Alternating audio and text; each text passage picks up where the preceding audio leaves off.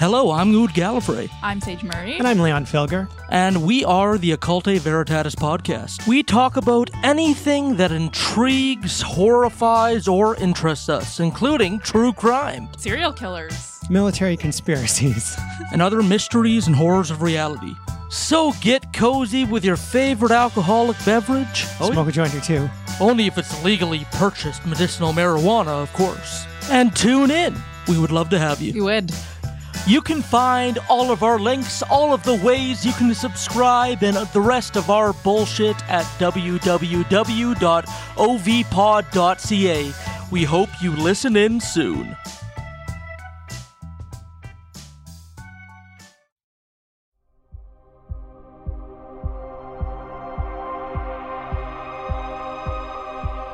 This is Murderous Minors, Killer Kids, bringing you the frightening and truly insane tales of children with the thirst to kill.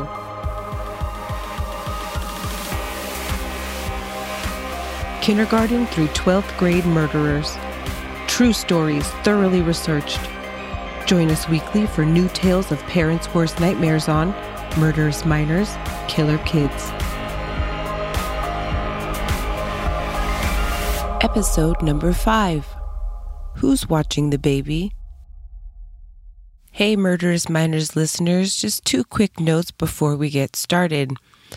Our cases this week involve the death of infants. As always, I keep the intense details minimal. I want to bring true stories to my listeners, not offend or horrify you guys, so I just wanted to let you know that beforehand. Also, one of the killer kids in this episode was just so young, she was never identified publicly, but the perpetrator in the other case, while only a year different in age, did eventually have her identity revealed under circumstances which you will soon learn. Thanks for listening, guys, and in 2018, let's make sure that the firearms in our homes are secure and that we remain keenly aware of just who we leave our children with. Some tragedies certainly do seem to be preventable. Part 1. Zuri Whitehead.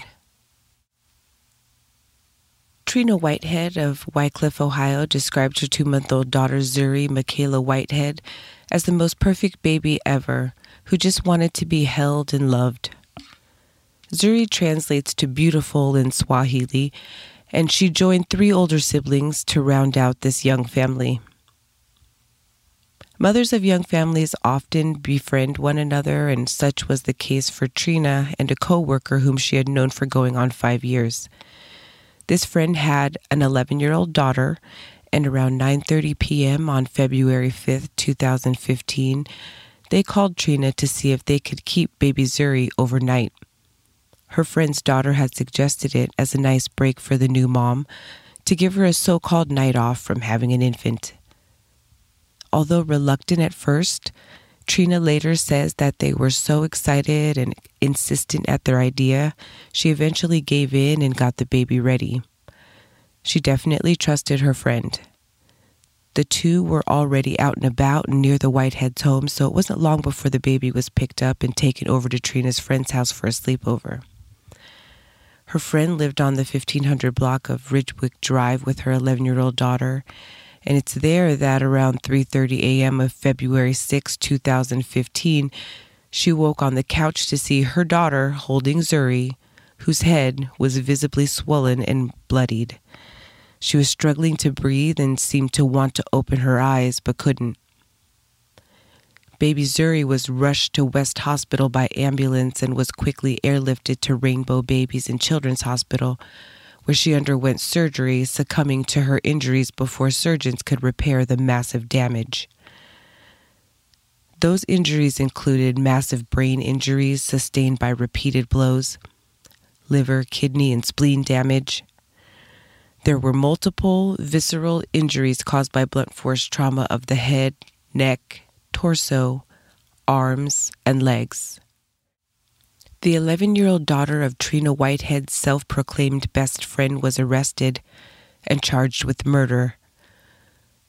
Wycliffe Police Chief Randy Ice said during a press conference following her arrest that the suspect showed no remorse whatsoever. He wasn't sure she had appreciated the full gravity of what she had done. He described the scene as the most disturbing he had seen in his 30-year career and stated that the child had no history of mental illness, although this would later be glaringly disproved. The department said they were looking into providing counseling for the first responders. The suspect's mother, Trina's former co-worker and now best friend, did call to tell Trina that she was so sorry for what happened and that she couldn't believe what was going on. She said her heart was broken. Trina Whitehood states that she always thought of the 11-year-old suspect as a sweet girl and trusted them enough to have let her 7- and 8-year-old daughters stay over for sleepovers in the past, with no issues. The two had met while working together at a medical clinic back in 2008, and Trina said she definitely trusted her. She never thought her baby would be put in harm's way considering their relationship and the fact that they were so adamant she'd get some uninterrupted rest and maybe a bit of undistracted time spent with her older kids. She tried to shelter her older children from the horrific details of what happened to their adorable baby sister, but Trina said that her 7- and 4-year-old would run and kiss the TV if baby Zuri's picture was shown on the news. 3 days later, on February 9th, 2015, the 11-year-old suspect pled not guilty at Lake County Juvenile Court. A hearing to determine whether the child was mentally competent to stand trial took place on July 9th, 2015, with the child's suspect having been in custody of Family Services since her arrest 5 months earlier, staying with a guardian ad litem. A total of 3 psychologists would testify, 1 for the state and 2 for the defense. Dr. Lynn Luna Jones, testifying for the prosecution, would find competency, stating that although the child was below average in some areas of intelligence, she did have an average comprehension of information presented visually or verbally. She said that the victim heard voices, but that no formal diagnosis of psychopathy had ever been made. One of the 2 defense-hired psychologists agreed with all of this, but found her incompetent. The other defense-hired psychologist would also find her incompetent. It's important to note that the prosecution's psychologist met with the suspect only and just 1 time. The defense likely had greater access, and their psychologist spoke with the child suspect on 8 separate occasions. They both also interviewed the mother, grandparents, and guardian ad litem. Defense psychologist James Eisenberg stated that he was surprised that the child suspect had not previously been diagnosed with a psychotic disorder, as it would come to light that she'd been diagnosed with ADHD, anxiety, and a mood disorder, and had been being treated with medication since the age of 6. The judge would declare the 11-year-old incompetent and order the dismissal of the murder charge delayed for 90 days pursuant to Ohio law, so Family Services could determine if she was abused or neglected as to ascertain the root cause of her incompetency. Family Services had not had any previous contact with this family, but 2 separate reports had been made to police by Wycliffe Middle School for violent behavior. Baby Zuri's family found themselves understandably disturbed at the thought of the child being released from custody in a mere 90 days, but the state assured them that more details would follow and not to worry about that possibility too much.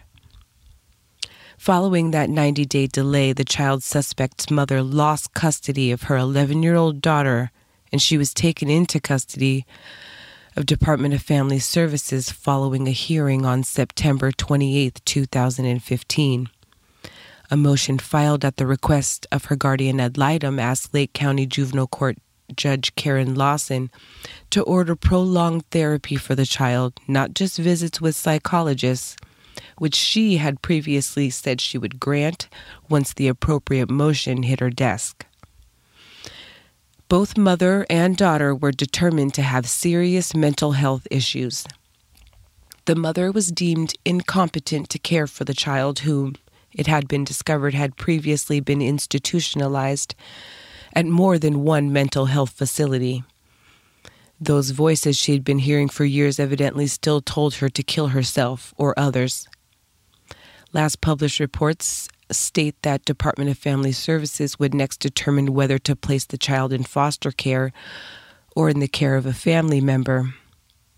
And that's where the coverage ends. Current age is 13, whereabouts not known. Rest peacefully, baby Zuri. And now for a word from some of my favorite podcasts. Make sure to subscribe, rate, and review. So, Topher, what would the elevator pitch for Bears on Film be? Please listen to us. That is just god-awful. Oh, you do better, Billy, if that is your real name. Bears on Film, a podcast where Billy, a large, hairy visual effects artist, and Topher, a larger, hairier cameraman, discuss films they love, films they don't, and those that fall in between. That is better. Thank you. And how much had you had to drink when you came up with the name Bears on Film? Shh. Find us at bearsonfilm.net or on iTunes, Stitcher, Spotify, Acast, or anywhere else good podcasts are found.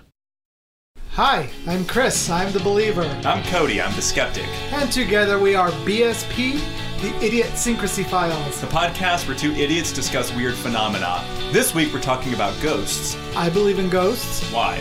There's too much weird stuff in the world for it to be coincidental. See, I don't, because ghosts are souls, and shirts, pants, and jockstraps do not have souls. These ghosts should be naked. My jockstrap has a soul.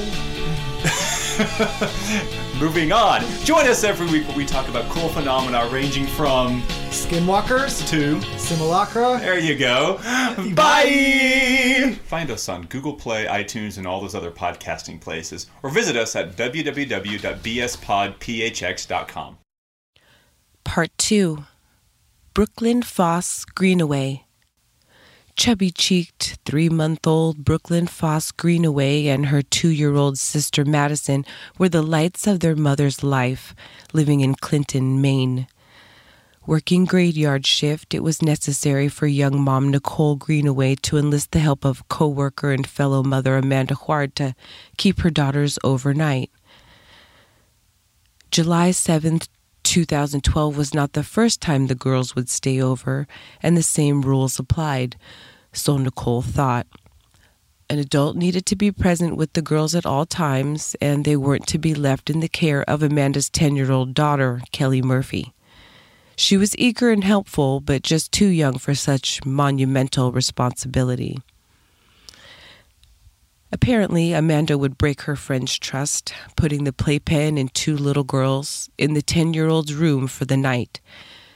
At 1:45 a.m. on July 8, 2012, Nicole Greenaway would receive an unimaginable, hysterical call from her babysitter and friend, telling her that baby Brooklyn was not breathing. Following the frantic ride to the hospital, Nicole would learn that her 3-month-old had not survived. When she saw Brooklyn later in the morgue, she saw bruises on her tiny cheeks and a black eye.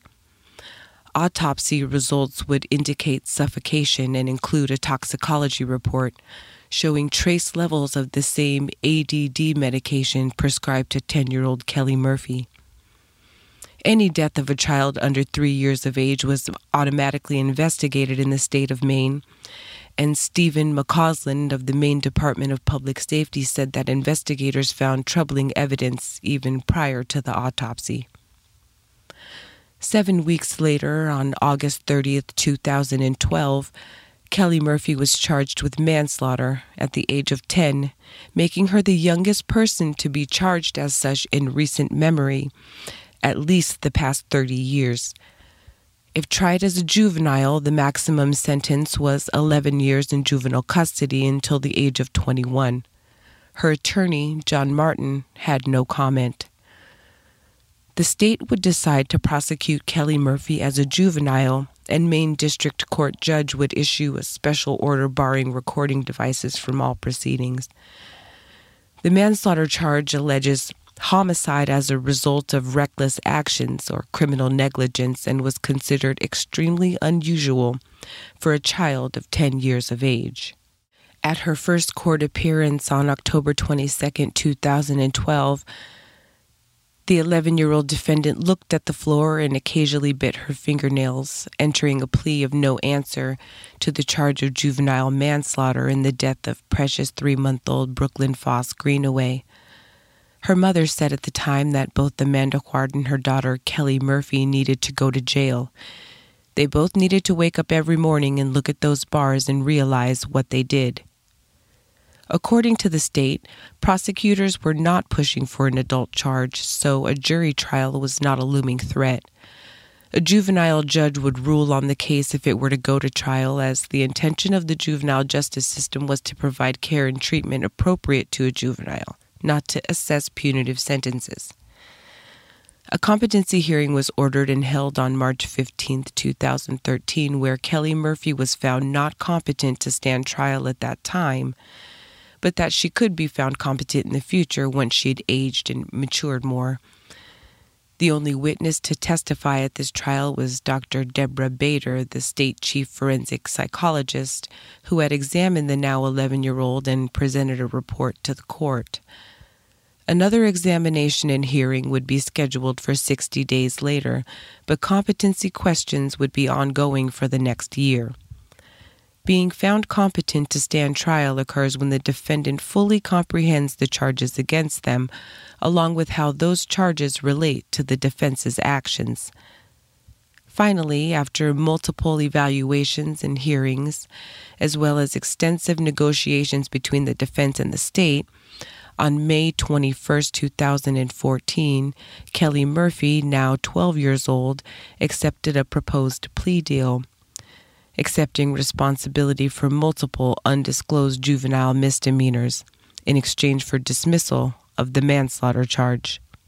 She was remanded to custody of the Maine Department of Health and Human Services, presumably to a therapeutic foster home, until the age of 18, in order to participate in an undisclosed juvenile treatment plan to include court supervision and treatment. Once 18, an evaluation will take place by the court to determine whether treatment should continue to age 21. Deputy Attorney General William Stokes said that he was satisfied with the outcome and that it was the best that they could accomplish given the complexities of the case and the age of the child. The goal of this, which has been the goal from the very beginning, he said, is that the juvenile will be subject to conditions and to counseling, supervision, treatment for a lengthy period of time so that the issues that she has can be addressed. She's still very young and has a chance to become a productive member of society. The state of Maine said they could not charge Amanda Ward, the adult babysitter under whose care Nicole Greenaway left her baby girls, due to lack of causation. The burden of proof showing negligence was deemed too difficult to show. Nicole Greenaway 100% blamed Kelly's mother, stating that Ward did not do everything she could to prevent her daughter's assault, which occurred with the baby's 2-year-old sister in the same room. She didn't check on her, Nicole says, and she left her baby in the care of a known to be unstable 10-year-old child. In fact, on August 10, 2012, the Department of Health and Human Services would issue a scathing agency review notice to Amanda, stating that Brooklyn died due to her neglect. They highlighted the fact that she knew that Kelly had significant behavioral issues, including ADHD, oppositional defiant disorder, and attachment disorder, stating that she failed to follow through on her daughter's required treatments, including properly medicating her. The notice blatantly stated that Amanda did not remove the screaming baby from Kelly's care, and that Amanda already knew that Kelly should not be babysitting other children, but it continued to allow her to do so. The reason that the state of Maine is sure she knew this is downright shocking. As it turns out, just 3 weeks before the tragic and traumatic murder of baby Brooklyn, Health and Human Services had interviewed both Kelly and Amanda in relation to another situation involving 8-month-old Jalen Hopkins, whose parents rented and resided in the basement of Amanda Ward's house. Baby Jalen had been hospitalized in June of 2012 after her mother came home to find her daughter sweaty, pale, and lethargic. Though the baby's father, Chad, was elsewhere in the home at the time, baby Jalen had been left alone playing with 10-year-old Kelly Murphy as she had done before. Kelly had always been eager to offer help, bathing and diapering the baby, and Jalen's parents had no reason not to trust her or any indication that she should be concerned. Shortly after returning home that day in June, Ashley saw her daughter, pale and sweating, begin to seize, and she was rushed to the hospital. The sudden onset of seizures baffles physicians, and she was transferred to Maine Medical Center in Portland. Immediately, it was suspected that some kind of drug interaction was involved, and they pressed Jalen's parents as to what prescriptions were kept in the home. Massive doses of what would be determined to match Kelly Murphy's ADHD medication were found in 8-month-old Jalen's blood specimen, possibly even fatal dosages. There was no way that the infant could have acquired and ingested the medication on her own.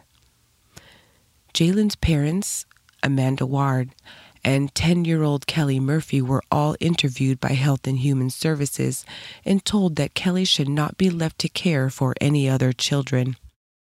A scant 3 weeks later, Amanda would place a playpen and her co-worker and friend's 2-year-old and 8-month-old little daughters in that very child's bedroom, with the presumed intention of leaving them under that 10-year-old's care until morning. In July of 2014, it was reported that Nicole Greenaway filed a 13-count civil lawsuit against Amanda and Kelly, citing negligence, suffering, and emotional distress in the death of her angelic infant daughter Brooklyn at just 8 months old, whose 2-year-old sister was present during her assault and suffered nightmares and other psychological after effects of the traumatic episode she likely witnessed. Greenaway's attorney, Sheldon Tepler, wanted to make sure that the public understood the motivation for this suit, saying that this case is the epitome of a family that needs to see justice. There needs to be some way for their natural feeling of anger to get satisfied, and I see a civil lawsuit as a way to get that justice. When someone comes to me when they've lost a child, it's never really about the money. They've come to me brokenhearted. What they want is justice. By August 15, 2014, it was reported that sheriff's deputies had been unable to physically locate and officially serve Amanda Ward and her daughter, with formal notice of the civil suit. Evidently, deputies from both Franklin and Somerset counties had visited her current and previous addresses. Her then current address of an apartment on Main Street in J, Maine was always unoccupied when they came by. A property on Center Road in Fairfield, Maine listed Ward as the owner, but had been vacant for about 2 years by the time deputies checked for her there.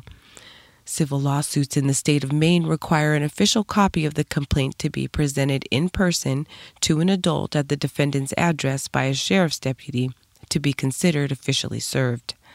Since attempts had thus far been unsuccessful, a Superior Court judge allowed for formal service to be made by placing a notification in the newspaper in the form of an ad to be run for 3 consecutive weeks.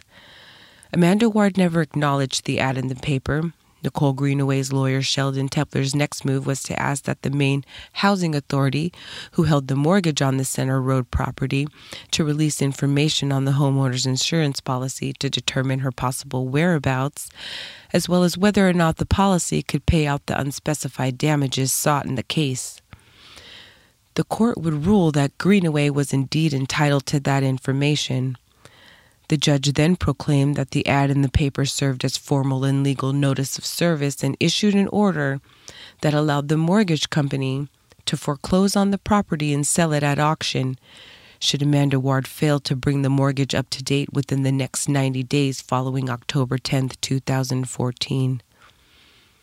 Coverage of this case ended here. The outcome of the case and official whereabouts of Amanda Ward are unknown. The current age of Kelly Murphy is 15, and she will remain in custody of Health and Human Services until age 18, when an evaluation by the court will determine if treatment should continue through to her 21st birthday. Sleep with the Angels, Baby Brooklyn. Thanks for listening, everyone, and don't forget to check out my podcast buddies on social media and wherever you get your podcasts.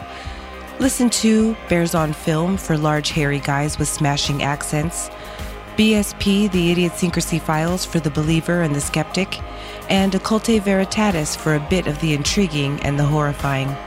See you next week for another installment of Murderous Minors, Killer Kids.